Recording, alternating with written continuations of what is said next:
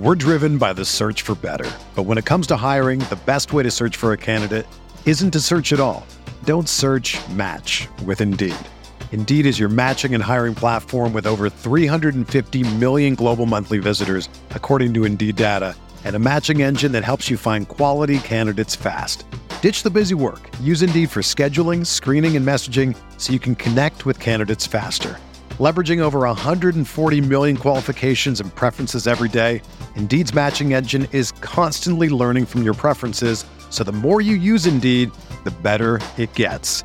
Join more than 3.5 million businesses worldwide that use Indeed to hire great talent fast. And listeners of this show will get a $75 sponsored job credit to get your jobs more visibility at Indeed.com/Blue Wire.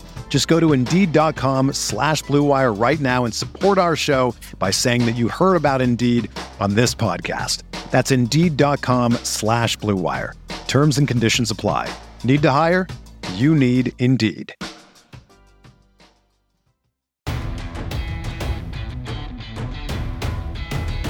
The Chicago Bears select.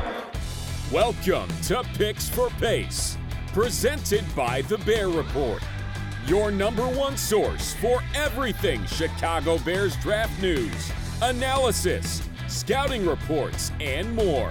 Presented by Blue Wire Pods. And now, making their way to the podium, Andrew Freeman and Usaid Koshul.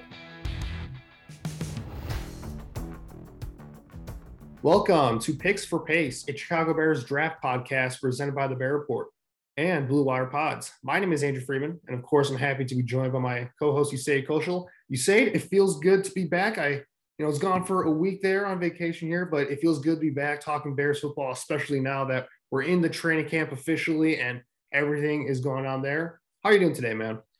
I am doing well. I know you were gone last week. You sent me a picture of a real life bear, and you actually said Akeem Hicks showed up to the cabin, and I'm like, wait, what's going on here? And I open up and it's a picture of an actual bear. So that was a pretty cool experience. I mean, still got to record last week and just dropped an interview on Tuesday, August 4th with Arizona State Sun Devils beat writer Cole Topham, breaking down the Sun Devils football season ahead of the 2021 football season preview. But other than that, man, things have been good. I mean, Bears camp is here, so there's pretty much something new to talk about every day, which is going to make this podcast so much more fun.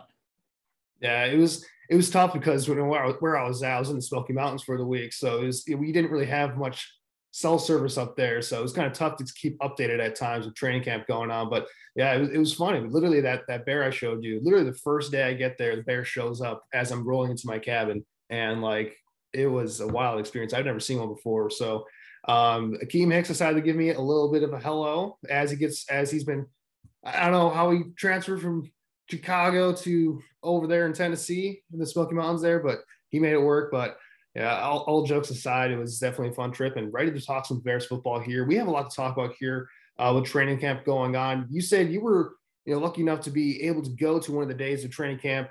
With the raffles thing they did this year, it was kind of odd, how they've been doing seating this year at training camp and attendance. But, we'll start with you right away before we get into some of the bigger news. What were your general takeaways from this Bears team as a whole from the day that you were at, some of the takeaways in the offense, defense? What were some of the things that you saw there at training camp? Well, there's a lot to break down, and I noted this in one of my takeaways piece on Bear Report, which thank you to all of our listeners that ended up reading that stuff. I appreciate you guys supporting my content like always, and just for the entire Bear Report team in general. But number one, my biggest observation was that the quarterback room, when Ryan Pace and Matt Nagy talked about we wanted to get better at that position, and Andy Dalton's one of the reasons that they got better, and Justin Fields is looking so good, I'm here to tell you that that's something legit, because Andy Dalton is, when we talk about some of these veteran bridge quarterbacks that have been here throughout the Ryan Pace era, Mike Lennon, take a Mark Sanchez, a Brian Hoyer, Nick Foles, even Andy Dalton legitimately is better than all of them. And that's really good news for the Bears, because ultimately they've kind of set the bar so high for Justin Fields to the point where I know I've advocated for Justin to start week one in the past, specifically for the reps. But then Andy dropped a little tidbit in the press conferences on Tuesday, kind of talking about, hey, I'm trying to help Justin understand the mental side of the game more. And so Andy doing that is really going to help Justin in the long run. Because again, coming out of OSU, one of the major knocks on Justin was that he necessarily was not locked, or people talked about the mental side of his game as being a problem. They knew he had all the physical talent. They didn't have all, but it was really, could he get the mental side of his game going? And so Andy's really helping Justin in that regard. So when Pace and Nagy say the quarterback room is much improved, you know what? They legitimately mean it, because Andy's going to keep this, what a lot of people viewed as a sinking ship. He's going to keep this ship afloat throughout the 2021 season. Now, the second observation that I had was this defense, it's really fired up. If you look at the NFL over the last couple of years, the trend was that teams were hiring young, up-and-coming, innovative offensive minds. Well, we're seeing a trend now where teams are all of a sudden deciding, hey, you know what?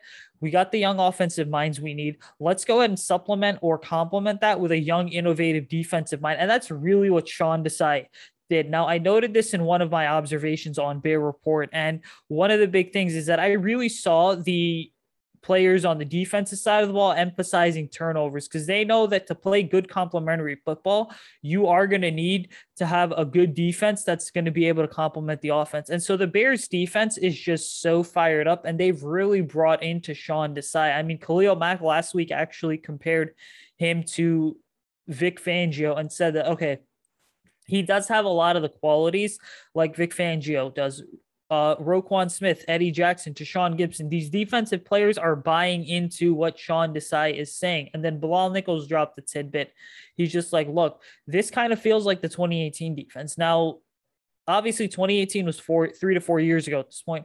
I'm not saying the Bears defense is going to be the caliber of that 2018 team, because players have gotten much older. We also have to keep in mind is that was a unit that Fangio spent 4 years building up. Desai was here in 2018, but again, he also wasn't the lead guy in charge. So he's seen this defense be built up, but it's going to have a Sean Desai kind of feel and vibe to it with some of those 2018 concepts incorporated. But the fact that if this group can be even 25 to 50% of what that 2018 team was, that bodes really well for the Bears who are building on offense. And looking at the offensive side of the ball, one observation I had was that Anthony Miller, they shipped him off 2 to 3 days before the official report date to training camp, because it's very clear that there's just not necessarily a fit for him in this offense anymore. Looking at that wide receiver room, I mean, Marquise Goodwin, Damiere Byrd, two speedsters, they were looking really good. Darnell Mooney, who's just so fired up and is being mentored by Allen Robinson. So Mooney,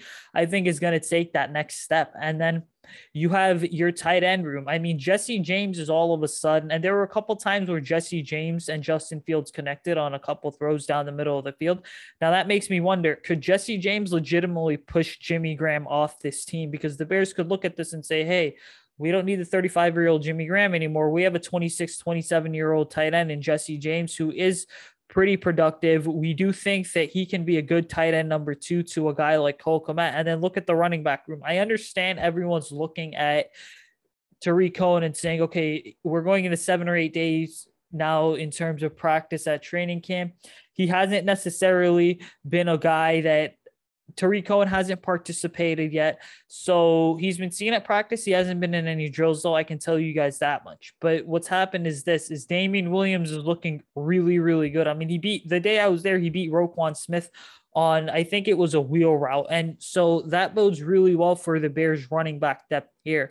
And then last observation I have is this offensive line. I mean, we talk about the starting front five being Tevin Jenkins at left tackle, James Daniels or Cody Whitehair left guard. And then your center is going to be Sam Mustipher. Again, left guard, right guard is going to be James Daniels or Cody Whitehair, whatever the team decides to do. And then right tackle is going to be Jermaine Ifedi. I will say this, Sam Mustipher is looking really good, and that the Bears have options and they have depth at the offensive line. And it's something that we really have not seen since the 2018 season when Nagy first got here. So really my biggest takeaway with all that is just, it's an exciting time if you're a Bears fan. And I certainly think that the Bears are going to look to play spoiler in 2021, just as a team in general, and really surprise some people. We're driven by the search for better. But when it comes to hiring, the best way to search for a candidate isn't to search at all. Don't search, match with Indeed.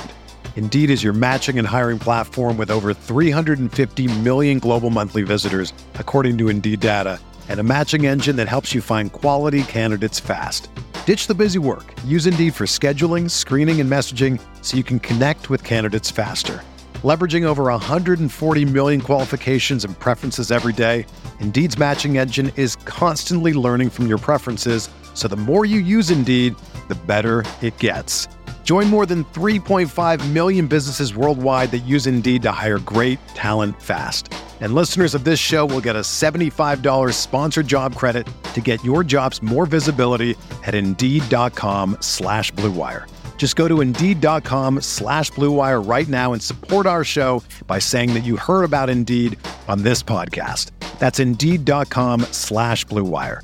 Terms and conditions apply. Need to hire? You need Indeed. Yeah, absolutely. A lot of positivity, I think, from both sides of the ball going into this thing. You know, Zach has kind of covered this there in regards to the defense when he's been covering the team every single day. He's made it known on Twitter multiple times that, the energy does feel a bit different for this defense as opposed to years prior. I'm not sure if that's because just the energy that Sean Desai does bring to the table here, it's really doing that, or if the team is just really confident with what they're running. And again, it should be noted that, the defense, there's been a lot of report that the defense right now is having an advantage over the offense, which isn't not common. Usually defense is ahead of the offense at this stage of training camp as of right now, as the offense is installing things and getting chemistry with the quarterbacks and wide receivers and everything right there. The defense is going to be ahead of the offense at this point. And, one of the things I'm excited for with this defense is that, some of this might be because the offensive line for the Bears, they've had some injuries troubles up front, which has kind of held them back a little bit in terms of getting all their guys back healthy. But it does sound like the pass rush for the Bears has been really good so far in training camp. And we're starting to see guys like Robert Quinn, Bilal Nichols, Travis Gibson, some of these other notable complementary pass rushers to guys like Khalil Mack and Akeem Hicks really start to flash in training camp so far, which is very exciting because the pass rush, they've invested a ton in there, and that really hasn't come to fruition over the past couple of years. Now, there are a lot of factors because with that, but if they're able to get that pass rush going, with some of the holes or some of the question marks they have on the back end and the secondary, that could really help out their defense as a whole as they start to figure this out with Sean Desai as the defensive coordinator here. Moving on to, we talked about training camp getting kicked off here. The Bears had their first practice with actual pads on the other day. I think the day before, so we're recording this episode on Wednesday, August 4th. Yesterday, they had their first practice with pads on at their Family Fest, which they typically do every single year. They did it on, yesterday, I believe. So a good chance for fans to go out there and see the Bears play for the first time with actual pads on. A good time for the Bears to actually evaluate themselves with actual pads on. And, you talked about, the offensive line being something that, depth does seem to be improved this year. But it is a bit of concern that we're still seeing some injuries on that front with everything that's going on right now. So, Tevin Jenkins, who's been slated to start at left tackle, and Germain Ifedi, who's slated to start at right tackle, neither of those two players have been able to start or even practice as of yet due to injuries. Tevin Jenkins, he's going through a back injury, which it sounds like Matt Nagy and the coaching staff aren't really worried about. But, every single day that he's out, it does raise the concern a little bit. And it's been said that Jenkins, he's been dealing with this back injury all the way since last season in his last year at Oklahoma State. So is this something that's going to be a long-term lingering issue for him going forward? That's going to remain to be seen there. We're hoping he can get back on the field. And then Germain Ifedi, he's been dealing with a hip injury, which he suffered literally the first day of training camp as he was going through, conditioning drills and all that stuff, as they were getting into shape for training camp there. So a little bit concerned that your starting tackles are out there. And then Elijah Wilkinson wasn't at practice at the Family Fest as well yesterday. So they were down quite a bit talent-wise at that tackle spot. And you can kind of tell, looking at some of the clips there from practice, I wasn't at practice there, but from what I was able to see, you could definitely tell, and what we heard from some of the beat writers there and everyone that was in attendance, the offensive line did struggle against the Bears defensive line at Family Fest with the full pads on. And, it was something that kind of broke things down. We saw a lot of, quote unquote sacks. They really can't sack the quarterback, but we saw a lot of those plays where, it would have been a sack if the pass rushers were allowed to hit the quarterback. And that's got to be something that is a little bit worrisome. The fact that, we don't have their starting tackles here healthy. The interior, I think, is going to be fine, but that tackle situation, you hope we get those guys back healthy, because if not, it could be a long year, and the Bears might have to look to other options outside of their team to address that, because if you don't have starting caliber players at that tackle spot, that could really destroy this offense and really drag them down, regardless of whether, the quarterback is Andy Dalton or Justin Fields. Well, you know what this Tevin Jenkins situation is like, because when training camp opened up last week, head coach Matt Nagy kind of talked about, well, Jenkins is day to day. We're just easing him in.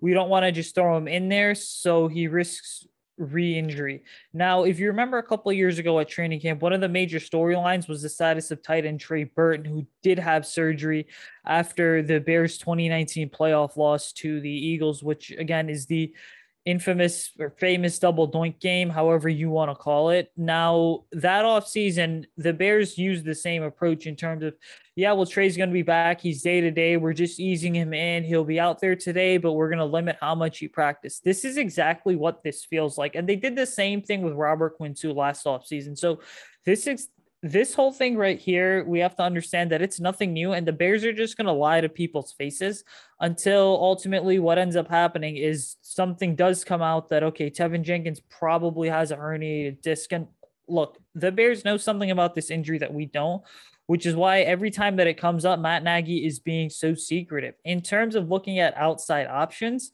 well, who do you really have? I know that Mitchell Schwartz is still out there. He's a free agent, but again, he's more of a right tackle. When you look at some of these older guys, okay, does a guy like a Jason Peters, who's nearly 40 years old, does he make sense? Would you go out and sign Russell Okung, let's say, a vet that's been in this league for a very long time now, I should say? Could he be an ideal fit, knowing that at this left tackle spot, you're not just trying to plug anyone in, you're trying to plug someone in that you know is going to come in and bring in immediate reinforcements? That, I think, ultimately is the major thing to look at moving forward here. And in terms of offensive line depth, look, I know I said this a moment ago, it's good that the Bears have offensive line depth, but really you have to continue to develop these guys. And Elijah Wilkinson going down is a bit of an issue, because ultimately he was someone that Matt Nagy mentioned as possibly getting reps at the left tackle position and being the backup plan. Now, the other half of the situation to continuously look at is, will a player like rookie 5th round pick Larry Borom, is he going to be someone that the Bears decide to put at left tackle or left guard, knowing that traditionally he's played right guard and right tackle his entire career? And let's just keep this thing in mind. There's a big difference between playing on the left side of the offensive line, where you're responsible for pass protection, protecting the quarterback's blind side, compared to the right side of the offensive line, where your primary responsibility is to be a force and a mauler in the run game and help get the run game going. There's a big difference. And so I know we're sitting a little over a month away from September 12th, which is when the Bears kick off their week 1 game, or the season, in Los Angeles against the Rams. But at a point, there gets to a point where there needs to be some sort of urgency that kicks in when it comes to the OL depth, because what you don't want to do is just get to a week or two before the game and you're basically trying to do Band-Aid work. No, you're going to need to have a solid week 1 starter in place. Now, the good news is that preseason is going to give the Bears an opportunity to really evaluate where the offensive line is at. And then when those veteran cuts come after that, the Bears will surely look into signing someone if they feel like Jenkins isn't where he needs to be, or any of the guys that they have are not going to be good enough options to protect Andy Dalton and Justin Fields in 2021. Yeah, I know a lot of Bears fans will disagree with this take, but this is where having a guy like Charles Leno becomes very valuable for your offense. Like Charles Leno, he's not a great offensive tackle by any means. He's really just an average starter. And we've been hearing in reports from Washington and in their practices that, Charles Leno, he's been, as advertised, an average starting tackle who's been just solid and fine. But this is where a guy like Leno becomes really important for your offense, because they're, that reliability, that dependability of always being durable, always being out there for your team at left tackle, a very important position. It's very important that you have that settled in there, because, tackles there's not a lot of depth across the league in the NFL at the position. Once you get past these starter level guys, the drop off is immense. So you hope that it works out where Tevin Jenkins and Ifedi can get back and they're healthy for week 1 and they're ready to go. This is also valuable time for Tevin Jenkins to develop in this, training camp period against Robert Quinn, against Khalil Mack, all these pass rushers here, because that's going to make him better going to week 1. So he's missing out reps there, which is kind of another important thing to factor in here. So hopefully those guys get better, because that's going to impact the next guy we're going to talk about here. And you kind of alluded to his development here, and that's Justin Fields. He's been the big draw, the big talk of training camp. Really, it was always going to be this case once he was drafted, but Justin Fields, his development, it sounds like a lot of positive things are coming out of Bears camp from Justin Fields' development. You talked about how, getting that mental side of things going, getting quicker in his progressions, quicker with his decision-making, making the right decisions. Sounds like he's getting a lot of help from Andy Dalton and Nick Foles, which is very good. But his development is going to be key. And, it sounds like from the things we've heard from Zach covering the team and some of the other beat reporters for the Bears and when you were there at training camp the other day, it sounds like we've been seeing consistent growth and development from Justin Fields as the days have gone on. He's been consistently getting better and better and better each and every day, stacking good days together. There are going to be some inconsistencies here and there, which is going to be expected. But it's really positive that Justin Fields, it sounds like he's improving. We're not seeing these wild sequences and wild, differences in play from day to day. It sounds like he's getting better and better. And I'm really excited to see what this means for the offense, because it sounds like, I don't know if you can attest to this from your time there, but it sounds like the Bears are being very aggressive, attacking down the field in the passing game, looking for big chunk plays in the passing game, vertical shots down the field. Was that something that was really an emphasis for them at the practice that you were at? It really did seem like that was something that was an emphasis. And again, if you look at some of the moves that the Bears have made this offseason in terms of bringing in speedsters with Marquise Goodwin and Damiere Byrd, and then you have Darnell Mooney, and even looking at just Damian Williams historically, the routes that he's been asked to run with the Chiefs as well as the Miami Dolphins, you realize more and more, okay, they are trying to get the vertical passing game going. Because again, when we look at this Kansas City offense and take it even further back to this the Philadelphia Eagles team that did win the Super Bowl 5 years ago with Nick Foles at the helm, which, side note, that Nick Foles presser was taking an entire jab at the Bears organization without directly mentioning people. And we can break that down if you want to. But when you look at this Andy Reid type offense, guys like Doug Peterson have run it as well. What's always been a consistent theme, there's been the downfield passing game has been the major backbone of this offense. That's why we've seen teams like the Eagles go out and sign players like Alshon Jeffrey and Deshaun Jackson, as well as the Chiefs, who have Tyreek Hill, McCall Hardman, Travis Kelce, the tight end, and then just having those versatile dual threat running backs that can basically be receivers, but also be hard runners. So I would say, yeah, definitely it is an emphasis. Now, moving forward, I think what needs to happen is the Bears are going to need to look at, okay, we have Allen Robinson and Darnell Mooney. Who's going to be wide receiver 3? I would say it's probably going to be Marquise Goodwin at this point, because Goodwin, historically, when you look at him with consistent quarterback play, he has been a big play threat down the field that can take the top off at defense. Damiere Byrd's going to be a guy where, you know what, he's going to get, let's just say, 40 to 50 receptions a season. 50 is probably stretching it. And then you look at how Damian Williams is going to be used, because David Montgomery is going to be your bell cow running back. With Damian, he makes the running back room so much more expendable. And so really what's happening is for the first time in forever, it feels like the Bears have a solid base building, but it's going to come down to two things. Number one, how does your offensive line perform? Because the Bears lost a lot of production last year, and David Montgomery is the guy who lost the most production as a result of bad offensive line play. And number two, how do your quarterbacks look? If your quarterbacks are consistent enough, that's going to be good. And by the way, you mentioned Justin Fields' growth. Matt Nagy and the Bears coaching staff gave the quarterbacks a homework assignment, specifically with Justin before going on summer break. They said, hey, we want you to learn how to call plays into the huddle. Now, I know that for some quarterbacks, like a Trevor Lawrence, let's say, stuff like that's not really an issue because Clemson calls plays from the huddle all the time. Same thing with Alabama. Justin, though, was getting signals from the sideline after play after play after play at Ohio State. So calling plays into a huddle, it seems so basic, but at the NFL level, Some of these plays are 20 to 30 words long sometimes. The verbiage is completely complex. Now, Matt did say Justin's mastered that, and so Justin's next step is going through his post-snap progressions, seeing the different coverages, disguises, the blitzes that defenses are going to throw at him. And then Justin also mentioned that a lot of the passing concepts in this offense are very similar to what's being run at Ohio State. So kind of to round out what I'm saying here about Fields' growth, really the transition is going much smoother than expected. And I certainly think that right now, sitting here on August 4th, Justin is way ahead of the curve compared to where a lot of people thought he was going to be.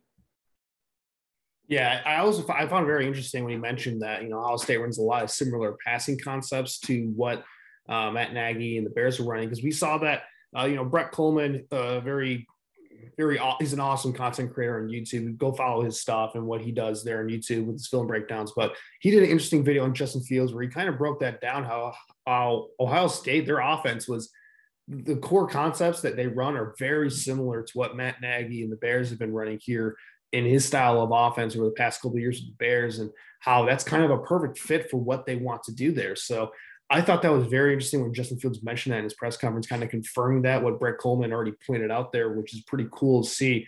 One last thing I'll mention here on the Bears and training camp, before we move on to our next subject here and what we're going to be doing there, is the fact that, when I look at the offense as a whole and how it's shaping up, one of the things I'm really noticing in some of these clips and what we're hearing out of camp there from some of the guys that are covering it, is that the Bears offense looks very similar to what we saw at the end of last season in terms of the type of formations they're running, the pre-snap motion, where they had the wide receiver kind of faking that jet sweep action there, which they were running a bunch, the play action game, the bootleg stuff, and trying to get chunk plays off of that. It really looks like they're emphasizing that style of offense, where they're kind of mending the run game, the pass came together.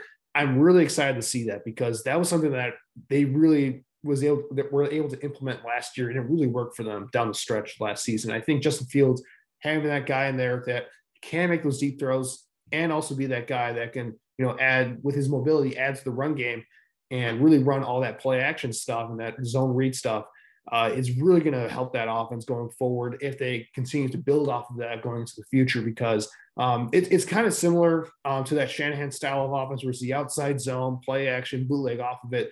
That's the kind of the trend right now in the NFL, where that's kind of taking over these offenses. And it seems like every offense is implementing some form of that into what they're doing here. And that's what the Bears seem to be doing with their basic offense here. So I'm really excited to see how they add on to that as training camp progresses, because if that can be something that's really reliable for them, that's going to help their run game, it's going to help their play action game, and it's going to help their quarterbacks play much better as well, because the offensive line, until they get completely healthy, they are going to struggle in true pass sets against some of these top pass rushes. If they can get them on the move a little bit more, though, and kind of help them out with the play action game, that should help them give their quarterbacks time, give them time to create big plays, generate explosive plays down the field. And, we'll see how that impacts their offense going forward. I'm excited to see what they have in store over the next weeks of training camp and as we get into preseason.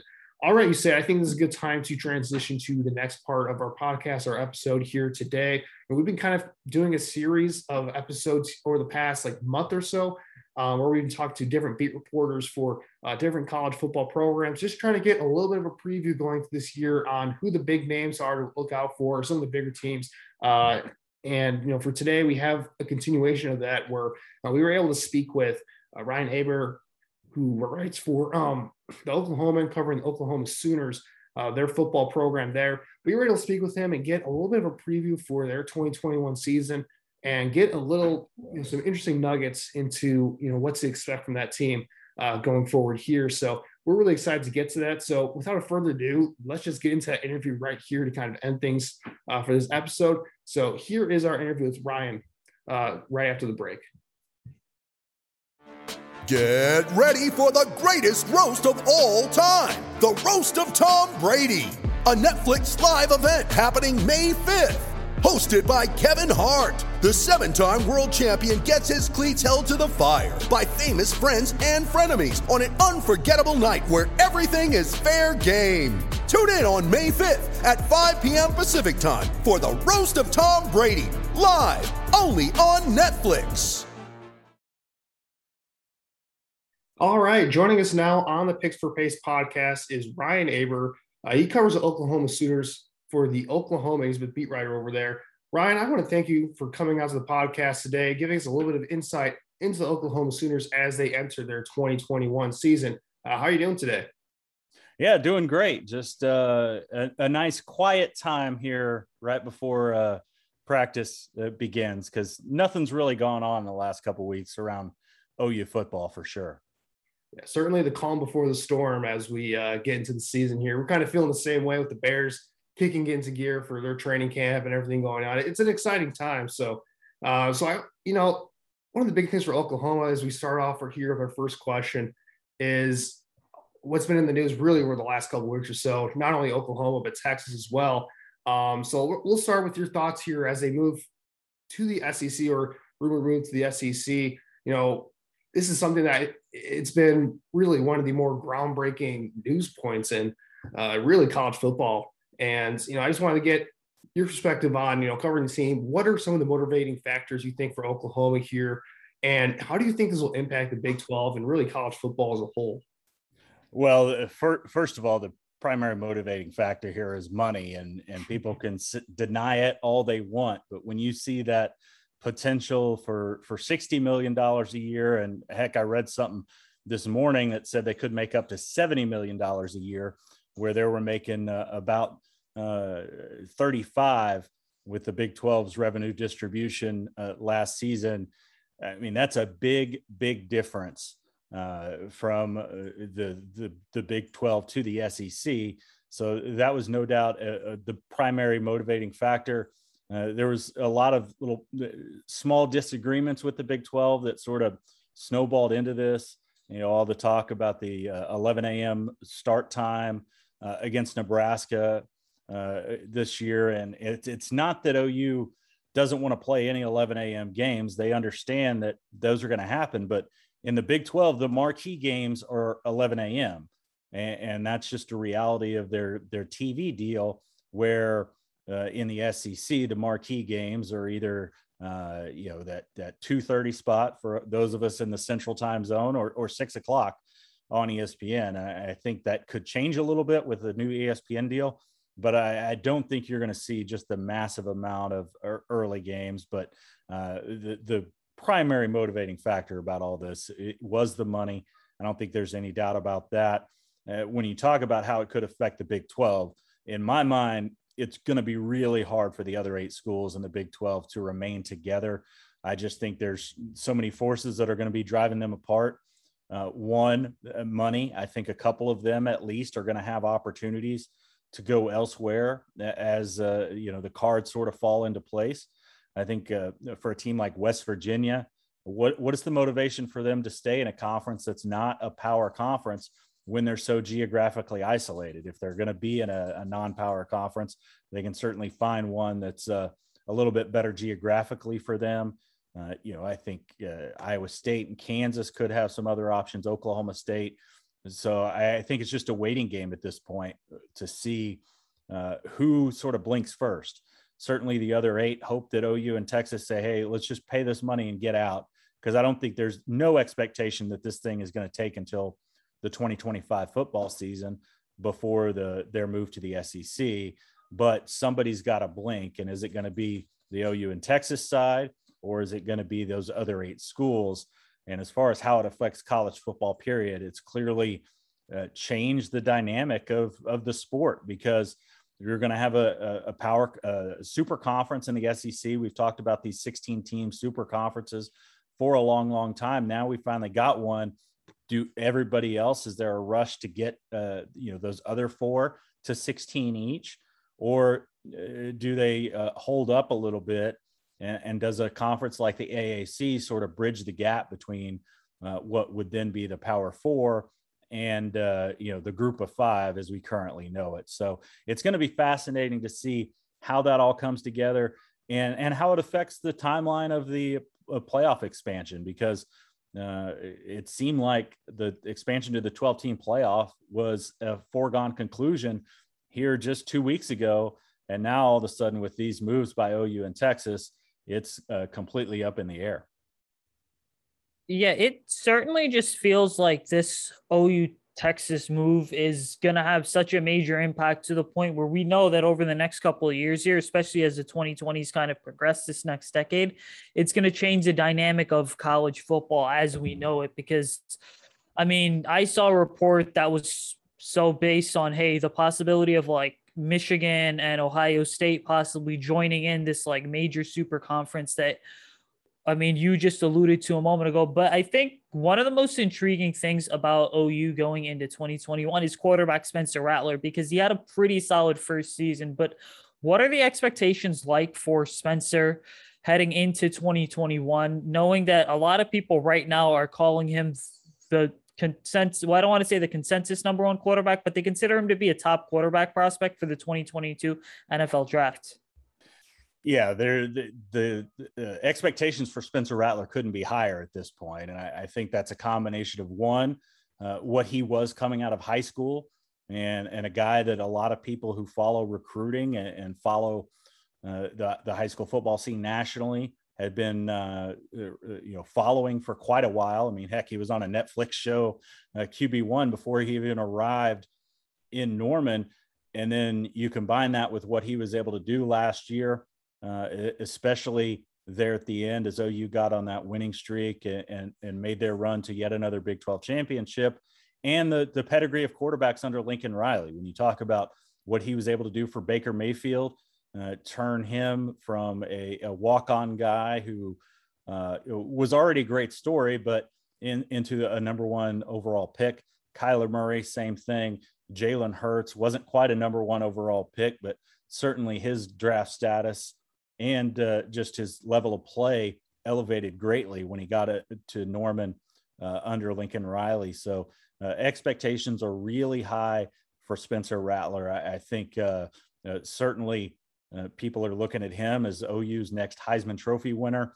And I think anything sort of get short of getting to New York at least would almost be a disappointment at this point. And I know that's sort of unfair to put on a second-year starter, a redshirt sophomore, but I think it illustrates just how high the expectations are for this guy because of everything that he's able to do. Yeah, and sticking with Rattler here, there are a lot of positive aspects to his game that makes him considered one of the best quarterbacks in this upcoming class. For some of our listeners who haven't had the chance to really watch him or really break down his play, what are some of the strengths of Rattler's game as he's kind of translating to the next level? And, what do you think are some of the things that he'll need to work on this season to kind of take that next step as a player? Yeah, as far as some of the things that makes him really good is, his ability to make virtually any throw all over the field. And we saw that pretty quickly last year, that he was able to, not only make the deep throws, but fit throws into really tight windows and make throws on the run. Has great arm strength. That's never been a question for him. I think the biggest thing for him is just the evolution of his decision-making. We saw sometimes last year when that was an issue, especially early in the season when they lost to Iowa State and Kansas State, and even struggled in the first half of Texas and actually got benched in that game for some decision-making issues. That has to continue to improve. We saw it get better as the year went on last year, but certainly needs to take a much bigger step forward. Another thing is just being able to see his mobility a little bit more.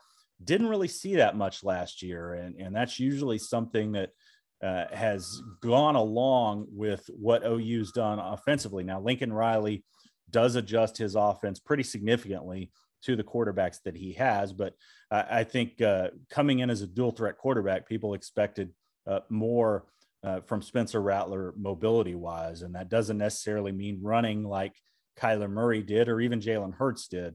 Clearly, those are two guys who are completely different runners than pretty much every other quarterback in the league because of Kyler Murray's speed and Jalen Hurts's power that he has. It's much more like a running back. So it's not about, getting those yards with his feet as much as keeping plays alive to be able to make plays with the great arm that he has.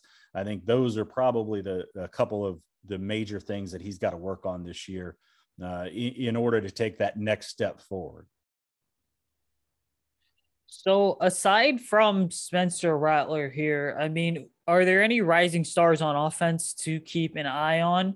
And then any returning players from the 2020 season that you would label as intriguing players to watch, guys that could take the next step and become household names going into 2021? Yeah, I'll start with that second point there. You look at guys who have been around, who maybe make that next leap. A couple of them stands out, one on offense, one on defense. On defense, Perrion Winfrey. Perrion Winfrey, big defensive lineman, interior defensive lineman. He's got a great size. I think he's listed at 6'5", just a little bit short of 300 pounds. But he's got agility that you usually don't see from guys that size. The problem last year was him finishing plays. He would get really close a lot. He would have a quarterback in his grasp. He would, be just a half step away from making so many big plays and couldn't quite do that. He was plenty disruptive, but he's got to take that next step in making plays. If he's able to do that, which a lot of people expect him to, including Lincoln Riley and Alex Grinch, then he could be a guy that we're talking about as a potential first-round pick here in just a few months. On the offensive side, I look at a guy like Jaden Hazelwood. Hazelwood was a guy who was banged up a lot last year, didn't play very much, but showed a lot of promise as a freshman there in 2019, with 272 yards and a touchdown there on 19 catches, and looked like sort of the breakout star of that wide receiver class, which was one of the best wide receiver classes ever recruited in college football, with 3 5-star guys. Now, one of them is no longer part of the program. The other, Theo Weiss, had a pretty solid season last year, was probably their top option by the end of the year. But Jaden Hazelwood is a guy that I think, if he's able to be more consistent and stay healthy, he's another guy that we could be talking about as a potential first-round pick here after this season. One player that'll be back for the Oklahoma this season is running back Kennedy Brooks after opting out of the 2020 season. How has he looked so far in practices, and what do you think his role will be for this offense? Yeah, it's certainly shaking off some rust. We'll see what he's able to look like once camp begins here later this week. But a lot of promise for Kennedy Brooks. And Kennedy Brooks is a guy that I think a lot of people forget, even people who follow OU pretty closely, forget just how good he's been. He's rushed for 1,000 yards a couple times, just because he's does it a little bit quietly. There's nothing about him that really just pops out to you when you're watching him on film, but he just gets it done. And to be able to do that, I think is going to be important. But going to the second part of the earlier question, which I didn't address, there's a guy in that running back room, Eric Gray, a transfer from Tennessee, that they really expect a lot of big things from as well. And it'll be interesting to see how they use those two guys. I think sort of reminds me of what they had early in Lincoln Riley's days as offensive coordinator, when they had Joe Mixon back there as the versatile guy who could catch balls out of the backfield. And obviously he's doing that plenty there in the NFL with Cincinnati. And then Samaje Perine, who is a fantastic college running back. And I don't know that either Kennedy Brooks nor Eric Gray are at the level of their counterparts when you talk about Mixon and Perine, but they're both really good college players. And I think Eric Gray is a guy who's got a chance to really prove himself a little bit more this year. And I think he's going to fit in with what Lincoln Riley wants to do on offense with that spot a little bit more than he did at Tennessee, where he was asked to do some different things. You mentioned the NFL. I mean, we know Creed Humphrey just got drafted by the Kansas City Chiefs. So who's next in line to take over at center? And I think that's such an important position, because the center a lot of times is kind of considered to be the quarterback of the offensive line. Yeah, and really even more so in Bill Bedenbaugh's system that he uses. The center has to do a lot of heavy lifting, and that's why we've seen some really smart centers at OU, guys who have won, what they call the academic Heisman, guys like Gabe Eichert and Ty Darlington. Creed Humphrey certainly fit into that mold and had the athletic ability to take that sort of the next step. That's one of the biggest questions here entering spring camp for the Sooners is who's going to take over that spot. I think there was a lot of thought that Chris Murray, the big transfer from UCLA, who was able to play a little bit last season, would have a chance to do it. But the Robert Conjal, the transfer from Arizona, who also was at Texas A&M. But the more and more they got into spring football, the more and more it looked like Andrew Rame was the likely guy to take over there. And Rame played a little bit last year as a freshman, was recruited to be that guy sort of in the footsteps of Creed Humphrey. And I think would have played much more last year had Creed Humphrey not performed the way he did. So my guess right now, as camp is just getting underway, who knows what'll happen in the end, but I think Andrew Rame is going to wind up being that guy and will be there for a couple of years. Switching gears over to the defensive side of the ball, we talked a little bit about Perrion Winfrey, kind of one of the anchors for this Sooner defense as we head into 2021. Are there any other players on defense to keep an eye out for this season? Sorry, I muted myself there for a second. Yeah, there's several. I think at the top of that list has to be Nick Benito, who took such great strides forward last year. He was a guy who was just sort of a role player there for his first couple seasons, but really took control of that rush linebacker spot last year that's so important in what Alex Grinch does defensively. It's sort of a hybrid linebacker, defensive end type of player, and Nick Benito is a guy that advanced metrics love. I mean, you look at Pro Football Focus's numbers, and he just pops off the page at you. And I think a lot of people, me included, expect him to take a step forward this year. Jalen Redmond is another guy who opted out a year ago, much like Kennedy Brooks. He had some health issues early in his career that sort of led him to that decision. He's a guy who's really versatile and can play on the inside, can play on the outside, and can allow Alex Grinch, Calvin Thibodeau to do some different things up front with them. On the back end, it's going to be interesting to see how the secondary winds up laying out. They lost a couple of big-time playmakers back there in Trey Brown and Trey Norwood, but Woody Washington is a guy who really came on strong last year, really beginning with that game against Texas, where he made a couple of big plays, including an interception that nearly kept the game out of overtime. Wasn't Texas wound up forcing overtime there, but Woody Washington is a guy, I think, if he's able to make the same leap this year that he did last year, we could be talking as an early entrant type of guy. And they've gotten so much better depth-wise back there, but I think Washington is the guy that has the best chance to make that big leap forward this season. Let's switch over to looking at Oklahoma's schedule here for 2021. But what are some of the most intriguing games to keep an eye on?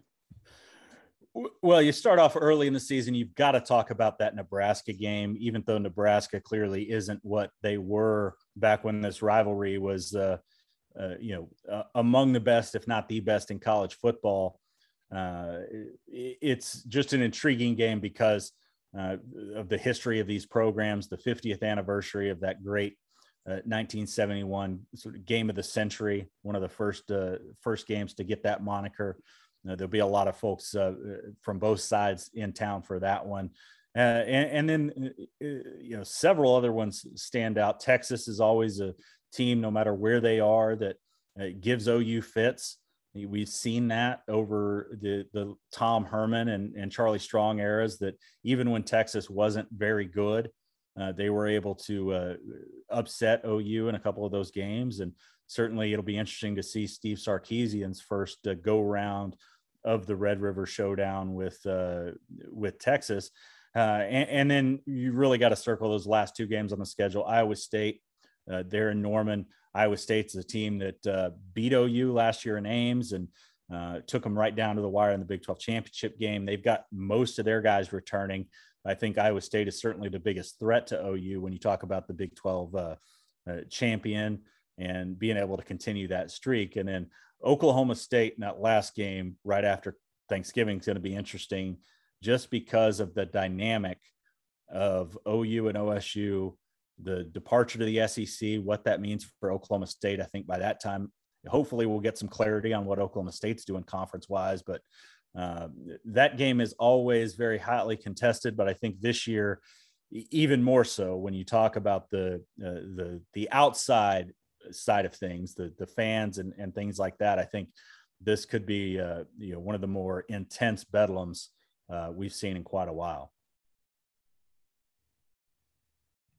And then the last question for us here, Ryan, one of the biggest things that have been made about Lincoln Riley and his tenure at Oklahoma as a head coach, has been his 0-4 college football playoff record. Oklahoma, they've been a great program for so many years here under Lincoln Riley. Their offense has been one of the best in college football year after year after year. The consistency there with multiple quarterbacks has been really fantastic to watch. But for some reason, haven't quite been able to really match with Clemson and Alabama in some of those big games. In terms of the program this year and where you see this team right now, where do you think this team is at this year? And do you think they have a real chance, in the national championship discussion to really contend with Clemson and Alabama and really make a run for this year? Yeah, I do. I think that their offense isn't as good as it's been several different times during the Lincoln Riley era. Clearly they've had, when you talk about just the whole era, the last 6 seasons, they've had the best offense in college football just consistently. But what they were lacking in this Baker Mayfield and especially the Kyler Murray year was any semblance of defense. This team has some ability to play defense. They've got some defensive linemen who can match up much better with the Alabamas, the Clemsons, and the Ohio States of the world. Guys like Perion Winfrey and Jalen Redmond, guys like that. Now, they aren't at the level depth-wise that those programs are, but they're at least able to give themselves a fighting chance. And that's why I think that this OU team has the best opportunity to win a playoff game finally, to break through and get to that national championship game and to win a national championship. Now, I'm not saying that that's going to happen, but I think they've got the best chance because of the moves that they've made over the last couple of years defensively to bring in Alex Grinch, to bring in Roy Manning and a couple of those other guys that they've been able to bring aboard the last couple of years and really up their recruiting game on that side of the ball to get better depth in the secondary, to get guys up front who can compete play after play after play with the offensive lines of those great programs.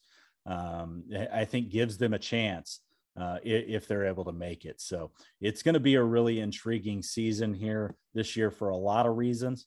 But I think the feeling around here is this team's got a great shot to make the playoff based on how their schedule lines out, based on what they've got on the field.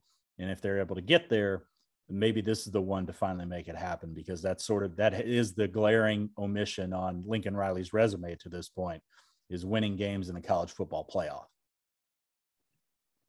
Yeah, it'll certainly be interesting to see how this season plays out for them in regards to that. Certainly, they have a good chance at the quarterback like Spencer Rattler and what Lincoln Riley's going to conjure up on offense this year. But like you said, that defense could really be the difference for them, and we'll see if that happens this year. All right, Ryan, I think that's going to do it for us in terms of the questions we have for you today. Where can our listeners find your work and follow you on Twitter? Yeah, you can follow me on Twitter at RYABER at RyAber. And you can find my work at oklahoman.com every day. All right. Well, yeah, for our listeners, go ahead and give Ryan a follow and follow his work this upcoming season for Oklahoma. He'll be giving you guys a bunch of little interesting nuggets here for this Oklahoma team, covering them this year. And it'll be interesting, like I said before, to see how this team does this season with Rattler and that defense and see how everything plays out for them. All right, Ryan, I want to thank you one more time for coming on our podcast today, and we appreciate your time. Yeah, thank you all so much for having me. Y'all have a good one. You ready? Showtime. On May 3rd, summer starts with The Fall Guy. What are you doing later? Let's drink a spicy margarita. Make some bad decisions. Yes. Audiences are falling in love with the most entertaining film of the year. Fall Guy. Fall Guy? Fall Guy. That's what the poster said. See Ryan Gosling and Emily Blunt in the movie critics say exists to make you happy. Trying to make it out? Nope. Because I don't either. It's not what I'm into right now. What are you into? Talking. Yeah. The Fall Guy. Only in theaters May 3rd. Rated PG-13. All right, so that was our discussion with Ryan Aber, talking over Oklahoma Sooner football for the 2021 season. A lot of interesting stuff from our discussion there. You said, what were some of your big takeaways from that? The biggest takeaway is simply that Oklahoma is ready to surprise a lot of people in 2021. And I understand that the Big 12 has always been known as a conference where they really don't play defense. And that's why this is a conference that, again, these powerhouse teams like Oklahoma do tend to really dominate year in and year out. It's not just because part of it is because of a great coaching staff. I mean, Lincoln Riley is one of the best college football coaches in the game right now. But then ultimately, you also look at this, that Oklahoma, I think for the first time, the feeling on the ground from folks in Norman is that the situation revolving around Oklahoma is that they're ready to surprise and surprise big in 2021. And I do think when you look at Oklahoma over the last couple of years, have they had talent on the offensive side of the ball with players like Marquise Brown as well as CeeDee Lamb? Absolutely. Has the quarterback position been phenomenal? Yes. We're looking at a draft we're looking at a team and a program that sent 2 quarterbacks to the NFL in back-to-back years, in Kyler Murray and Baker Mayfield, that were number 1 overall picks. And then a third guy in Jalen Hurts that was a second-round pick. Now, that bodes really well because it's just a major credit to what Lincoln Riley and his coaching staff are doing. But now you add in a defense with some of the playmakers that Ryan mentioned. You are looking at a complete Oklahoma Sooners team that I think this year has an opportunity to really challenge the Clemsons and the Notre Dames, as well as Alabama and a lot of the bigger name schools that we do see in the playoff year in and year out. Yeah, I think the thing for me is I'm really excited to see Spencer Rattler this year. As of right now, he's my number 1 quarterback going into this year for the 2022 NFL draft. I think, his ability to be a playmaker off schedule is really something special and fun to watch. And I'm excited to see his growth this year because, he started off pretty inconsistent and erratic early last year, his first year as a starter, but we really saw him improve as the year went on. So I'm really excited to see what he does to follow that up because, if he can establish himself as that true number 1 guy this year, it wouldn't surprise me at all, but that really changes things, I think, for this upcoming quarterback draft, which, is not as highly heralded as this past draft with Trevor Lawrence, Justin Fields, Zach Wilson, and Trey Lance as the top 4 guys. But if he can establish himself as that true number 1 type of quarterback, that true top 5 type of talent, I think that's going to do wonders for this upcoming quarterback class that, does have some potential and some guys that could really make a name for themselves this upcoming year. So really looking forward to this 2021 season for Oklahoma and what we end up seeing with Rattler and what he does with that offense and those group of playmakers that he has. All right, Usayd, I think that's going to wrap it up for us here at Picks for Pace. Going over a lot here with training camp in full swing here. And of course, that conversation with Ryan was also a lot of fun there. So, as we move on here, I want to thank our listeners once again for tuning in on all podcasting platforms for the Bear Report and Blue Wire Pods. Usayd, where can our listeners find you on Twitter and find your work? Yeah, guys, you can follow me on Twitter and any other social media platform at Usayd Kolshel. Check out my work on the Bear Report. I drop articles every morning at around 8 a.m. just talking about some storyline that we saw during the previous stage training camp. Yeah, absolutely. Make sure to give that a read and make sure to give the Bear Report a look throughout the upcoming weeks here with training camp. And so get a lot of interesting stuff as training camp kicks off. And as the weeks progress and we get closer to the regular season, it's really going to start to kick up here for us at the Bear Report with what we're doing here. You can find my work at the Bear Report as well as at the Bear Report YouTube channel where, hoping to have some new stuff up soon. We'll see what ends up happening with NFL Game Pass and some of the issues that we've been having going on there with their update. But you can also follow me on Twitter at AJFreeman25 to get some of my updates and just to follow me on Twitter there to get some of the stuff that I'm doing. I want to thank our listeners again for tuning in today. You guys are the best. And, we're hoping that with training camp going forward here, that we get some more interesting Bears news and some awesome updates going forward here as we get closer and closer to the 2021 season. So without further ado, thanks for listening and have a great rest of your week. Bear down, everybody. When you need mealtime inspiration, it's worth shopping Kroger, where you'll find over 30,000 mouth-watering choices that excite your inner foodie. And no matter what tasty choice you make, you'll enjoy our everyday low prices, plus extra ways to save, like digital coupons worth over $600 each week. You can also save up to $1 off per gallon at the pump with fuel points. More savings and more inspiring flavors make shopping Kroger worth it every time. Kroger, fresh for everyone. Fuel restrictions apply.